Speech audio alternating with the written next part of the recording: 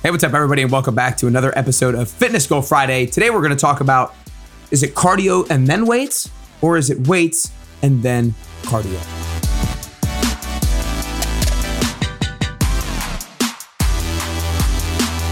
Hey, what's up, everybody, and welcome back to another episode of Fitness Goal Friday. Today, we are going to address a question that I've had a lot of people ask me in the past, and that I think a lot of you guys are wondering. And it's, should I do my cardio before I do my weights and my strength training? Or should I do my weights and strength training and then do my cardio? Now, like almost any question there is in fitness and health and fitness, there's not a black and white answer. There's not, you should do this and that and then that. It's very much a person by person basis and what your specific goals are. Now, I think the most general answer that'll be very valuable to you to this question is, if cardio hurts your performance on your weights, then you probably want to do your strength training first. If doing a lot of cardio and hard cardio before your strength training diminishes your ability to lift the way that you want to lift afterwards and keep good form and hit the weight choices that you want to hit, then you probably want to make sure you do your strength training first. However, let's say you're doing some sort of competition or some sort of challenge in which you have to tire yourself out first and then do weights, then maybe you want to do cardio before your weights because you want to practice lifting at a fatigued state. You know, for example, if I was on a football team, sometimes we would do cardio before our strength training because we need to be able to still perform and lift at a high level and push other people around when we're already really fatigued. So that's a good way to practice. Do cardio, kill yourself, make yourself really tired, and then make yourself have to lift weights. But generally speaking, if cardio diminishes your performance on your weights because your form wouldn't be as good or your weights wouldn't be as good, I would say to do your strength training first.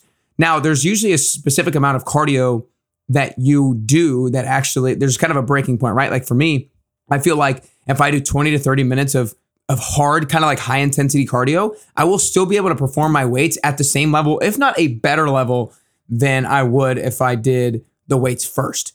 Now, if I did much longer than 30 minutes, I feel like my performance on my weights might diminish a little bit.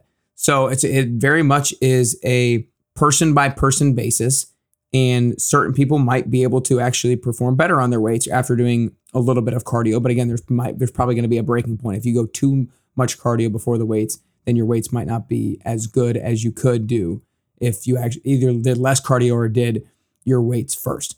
And then kind of on that subject, I would say mix it up. You want to make sure anytime you're doing anything in fitness, you mix up your exercises, your rep counts, your tempos, your rest times as much as possible, because you want to keep your body guessing. You need to keep your body doing things that it's not used to in order to get results that you've never gotten before. If you just keep doing the same thing over and over and over and over and over and over and over again, that's what leads to a plateau, right? So if you've always done cardio and then done weights, then I bet doing weights before cardio, you're going to start to see some adaptations in your body. And then the other way around, if you've always done weights and then you've done cardio and you switch, then you're probably going to see some adaptations in your body and you're probably going to get a benefit from it. So you want to make sure that you're mixing it up as well. So guys, I know you probably want a clear cut and dry answer to, is it cardio then weights or weights then cardio? And you want me to just tell you one, but that's just not how anything is. There is a person by person basis. I would say, again, just to summarize, if cardio hurts your weight performance by diminishing the weight that you can choose and sacrificing your form, then make sure you do weights first. However, you can probably find a particular amount of time of cardio that is the breaking point that you could do before your weights that would still allow you to perform well during your weights. But again, it depends on what your goal is, and you want to make sure you mix it up as much as possible to keep your body guessing and to keep your body in a space where it can make adaptations. Anyways, guys, I hope you got some value out of this one today, because this is a question that, again, I've heard a lot. I've seen people ask a lot, and like anything, it's not a clear cut and dry answer. So I hope you got some value today. I hope you start to mix it up. I hope you start to gain some self-awareness around your body's ability to see what that breaking point is. How much cardio can I do before my strength training starts to take a little bit of a hit? So gain awareness around your body, gain awareness around your body's abilities.